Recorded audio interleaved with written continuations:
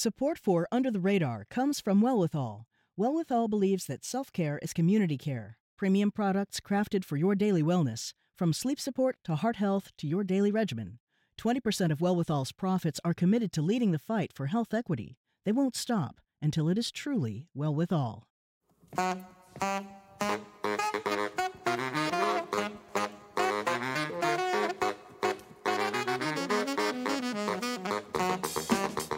I'm Callie Crossley, and this is Under the Radar with Callie Crossley. And now for the part of the show we call Lagniappe. That's Creole for something extra. Julia Lee spent most of her formative and some of her adult years searching for herself and her place in a racially stratified America, trying to understand where she, as a daughter of Korean immigrants, fit into a black and white racially constructed hierarchy. Her search led her on a journey through rage and shame. Along the way, she delves deeply into how her biases have sometimes supported the oppression she abhors and what she describes as the life-saving advice that has led to her grace. Biting the Hand, Growing Up Asian in Black and White America is our November selection for Bookmarked, the Under the Radar Book Club. Julia Lee is a Korean-American writer, scholar, and teacher. She is an associate professor of English at Loyola Marymount University, where she teaches African-American and Caribbean literature. Her previous books include Our Gang, A Racial History of the Little Rascals, and The American Slave Narrative and the Victorian Novel. Biting the Hand, Growing Up Asian in Black and White America is her new memoir. And Julia Lee joins us now from Los Angeles. Welcome, Julia. Thank you so much. I'm delighted to be here. Oh, I'm delighted to have you.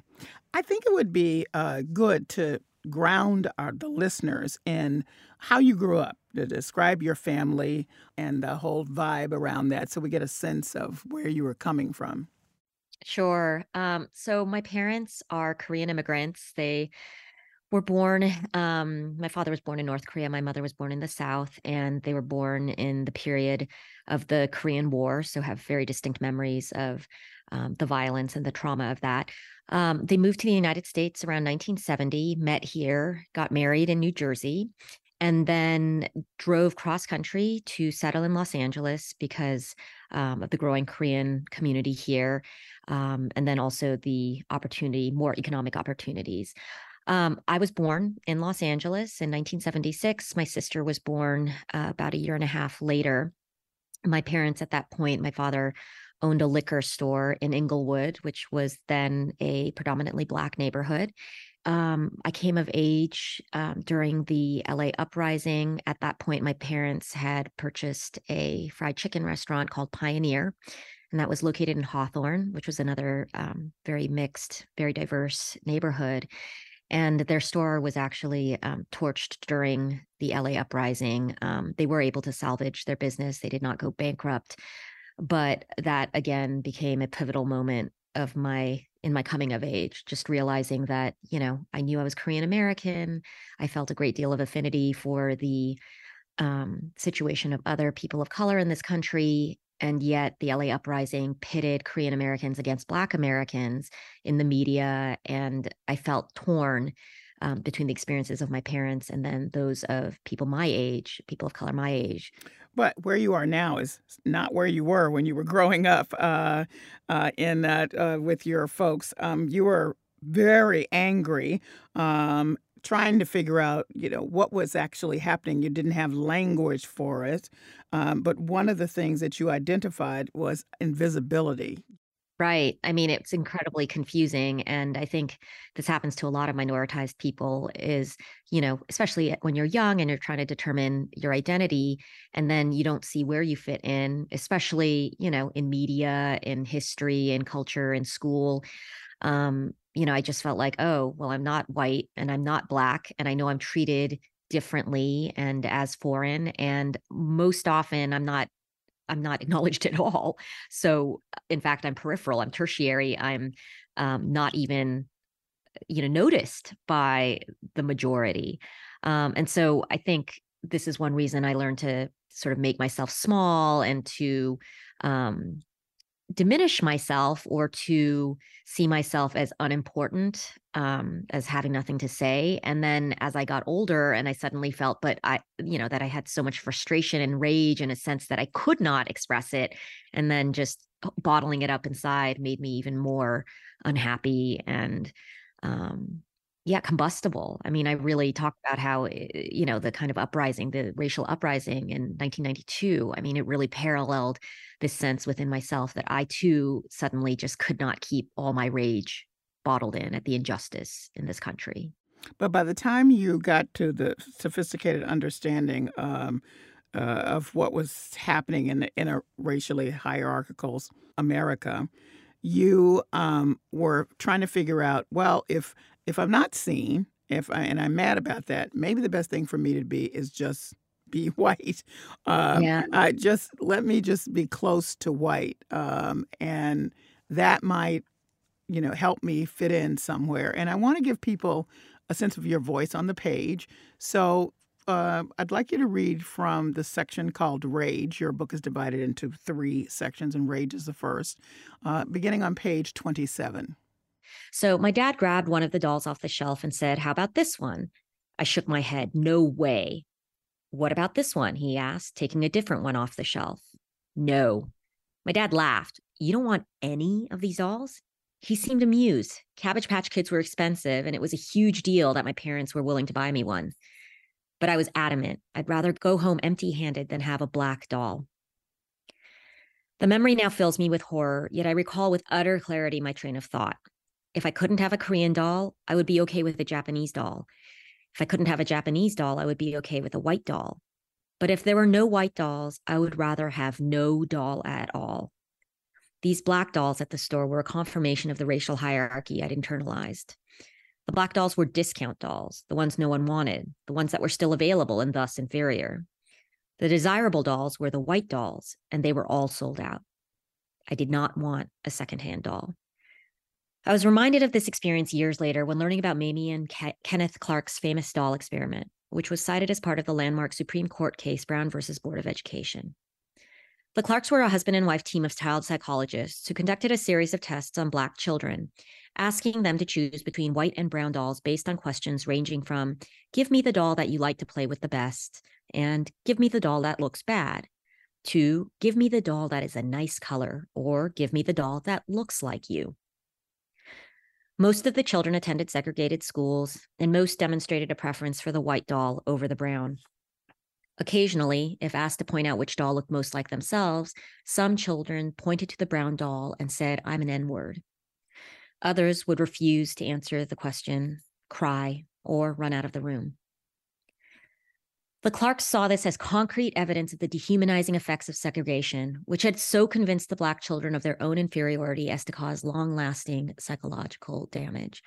White supremacist culture had taught these children to hate themselves, to correlate their skin color with negative traits, and to internalize their own objection. They too preferred the white dolls. As a child growing up in the 1980s, nearly 40 years after the abolition of de jure segregation, I still implicitly understood that Black stood at the bottom rung of the American racial hierarchy. Faced with a choice between Black and white, I would always choose white. That's my guest, Julia Lee, reading from her new memoir, Biting the Hand, Growing Up Asian in Black and White America. Now, went on, evolved from the rage into the shame phase, which was very interesting. I think it's something that a lot of people of color relate to. You can't explain it. You just afflicted with shame for no apparent reason because it doesn't feel like you're who you're supposed to be or where you're supposed to be in the society. Talk about that a little bit because I think it's confusing to people who don't share that experience.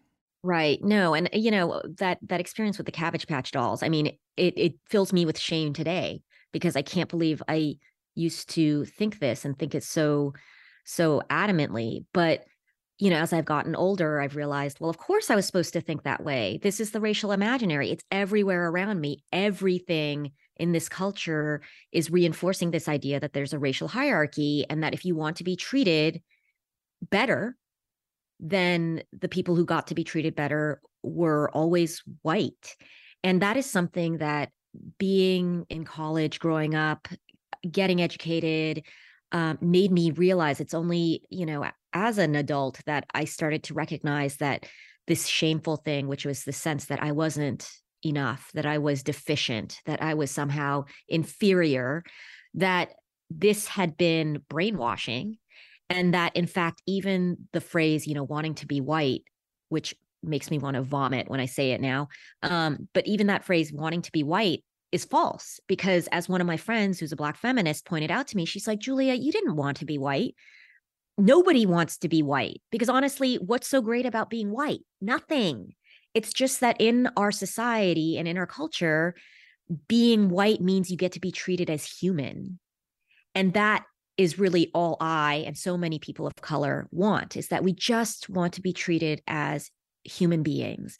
And unfortunately, when we look around, the only people who get to be treated as full human beings are often white. And so it's not whiteness we want. We just want to be treated with humanity and humaneness. One of the, you've said that you had been working on this book for a while, but is really what happened in 2020, obviously the pandemic, and then George Floyd's murder that just sort of put it all, the pieces, started putting the pieces together for you in writing this memoir. Because it felt like a little bit of repeat of what you'd seen in your teen years in 1992, first of all. But also, it just was causing you to examine what you just explained about where you were, about what whiteness really meant. Not it meant an acceptance that you were striving for that wasn't going to happen as long as you were Korean and a person of color. So explain that a little bit more. Yeah, it did. I mean, 2020 really felt like a moment of deja vu. And, it had been more than 30 years since the LA uprising. And yet, a lot of the same rhetoric seemed to be coming up, this idea of, once again, I mean, the sense of, the rising white supremacy, the sense that, anti-Black brutality was continuing and was being videotaped, and yet nothing was happening, the frustration and protest that was occurring. And for me, as a teacher, I had kind of deluded or convinced myself that things were better, and that I was in a position now where I could at least teach this material and teach my students. Many of my students are students of color now, and being a woman of color in the classroom and speaking to them about their experiences, made me feel like maybe there was more change occurring than actually was happening, or that I had underestimated the strength of evil, basically, of the opposition. And so when you saw white supremacy, I mean, again, incited by the president at that time, just rearing its ugly head, and then the rise in anti-Asian racism with the pandemic, I just felt like, oh my God, has nothing changed? We're back in the exact same position as we were before. And I felt despair. And at the same time, I thought, yeah, but I'm not 15 and voiceless now. I do have a voice in the classroom, through my writing, through my friendships, through my relationships, and that this is a moment where we can really step up as a group against white supremacy. And instead of being divided against each other based on our skin color, or the sense that we have, competing experiences of oppression, that we should just toss that out completely and say, no, we are not going to be divided against one another. And, there was an element of hope. How do you place the anti-Asian racial attacks within the context of your observations about your identity evolution, I would say? Yeah, I think that the anti-Asian attacks, I mean, it's sort of like we're invisible until we're hyper visible, and we are convenient allies to white supremacy, for things like, for example, the movement to get rid of affirmative action. It's sort of convenient to use Asian Americans as a quote unquote, oppressed group who are being unfairly treated, and pitting us against, say, Black and brown groups. And yet we're only convenient to white supremacy when it's expedient for white supremacy. But then as soon as we're no longer convenient, it's like we're thrown to the wolves. So with COVID, it's like, oh, well, you're useful to white supremacy until you're no longer. And then suddenly we're the alien, we're the infected, we're the foreign. We are bringing this disease in and we need to be cast out or beaten, or, I mean, just terrible, terrible things had happened. And it was so interesting because in the early part of this anti-Asian upswing, I mean, myself and all my friends and all my Asian American students, we talked about this openly because it was everywhere. You could tell the change in the temperature and in the racial climate. And yet it was not picked up by the mainstream media for a very long time. And I would say even belatedly, with the shootings in Atlanta. And suddenly it was like, okay, well, this is an episode of racism and murder that's so over the top, so spectacular that we have to deal with it. And even then, it was infuriating to hear, the head of the FBI saying that, they did not think this was racially related, that, I think the head of the police or the police spokesman saying something like, oh, the perpetrator, the murderer was just having a bad day. Yeah, and they also didn't identify it as a hate crime At initially. all. Yes, exactly. And said they didn't think hate was behind it, even though, I would say like 80% were Asian women. Many of them were Korean women who were, my mother's age, their grandparents, mothers, and the sense that once again, even when they're clearly being targeted, that it's dismissed as not racial in nature. It's just another way in which Asian people are marginalized and erased. If you're just tuning in, this is Under the Radar with Callie Crossley. I'm Callie Crossley, and here with me is Julia Lee, author of Biting the Hand, Growing Up Asian in Black and White America. It's our November selection for Bookmarked, the Under the Radar Book Club. Well, if our listeners haven't gotten it, you are using your personal stories as a way to really talk about some broader issues of gender and privilege and the racial hierarchy, as we've said, and also white supremacy. And I wanted to make that clear as I get you to explain how the title of your book came about. This was advice to you from well-known author and Harvard professor and Black scholar Jamaica Kincaid. So where did Biting the Hand come from in terms of how she told you about it? Jamaica Kincaid was my advisor and mentor when I was at Harvard for my PhD. And she was such an influential and inspiring figure because if anybody has met her, I mean, she really is fearless. I mean, she jokes about how she's scared of mice, but is she scared of white supremacists? Absolutely not. She says what she believes and she doesn't apologize for her opinions or for her presence. And I remember one of the pieces of advice she always gave me when I was, in my 20s was, Julia, you must bite the hand that feeds you. Otherwise, you will never know who you really are. And this is a piece of advice I've heard her give others too. And it just, initially I was sort of like, okay, I don't really understand what that means. But, as I got older, I realized, yeah, I do. I have to stop being so grateful and deferential to authority, and especially to white supremacy, because it has indoctrinated me or brainwashed me into thinking you're lucky just to be in America. You're lucky just to be at Harvard. You're lucky to just be in these privileged spaces. Don't speak up. You must not bite the hand that feeds you. We have fed you. We have welcomed you. And Kincaid is like, no, you have to speak up against injustice and you have to speak up against authority, what violent authority. You cannot let this idea of, oh, but I owe them, or, oh, I need to be a grateful subject to prevent you from being the person you are, from standing up and being independent. And so when I was writing the book, I just kept going back to that phrase and thinking about how so much of my growth has been stepping away from the quiet, the grateful, the pliant person. And this is something I think many Asian Americans are familiar with, this, don't make a fuss, don't speak up, keep your head down, and realizing, no, we have to bite back, that there is injustice and we have to stand up and speak for ourselves and bite back against injustice. By the end of the book, you've moved to grace from rage and shame and an embrace of both and. Now, what does that mean about how you see the world and your place in it now? Yeah, no, that's another moment of enlightenment or awakening for me, is that even though I raged against the black-white binary in this country, which made me feel canceled out, that I was still perpetuating it by raging against it. And that really I had to look outside of that binary and to realize there are so many of us who are not captured by black and white, so many of us who have different identities and have multiple identities. And this is something that, I credit one of my colleagues, former colleagues, who's an Indigenous scholar.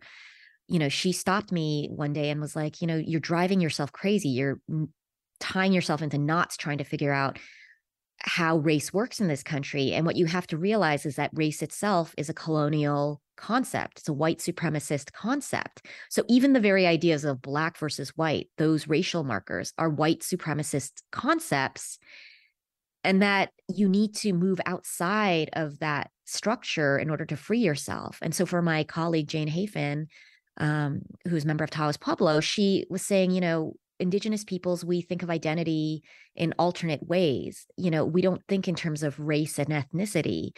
Our ideas are based in kinship and belonging and relationships.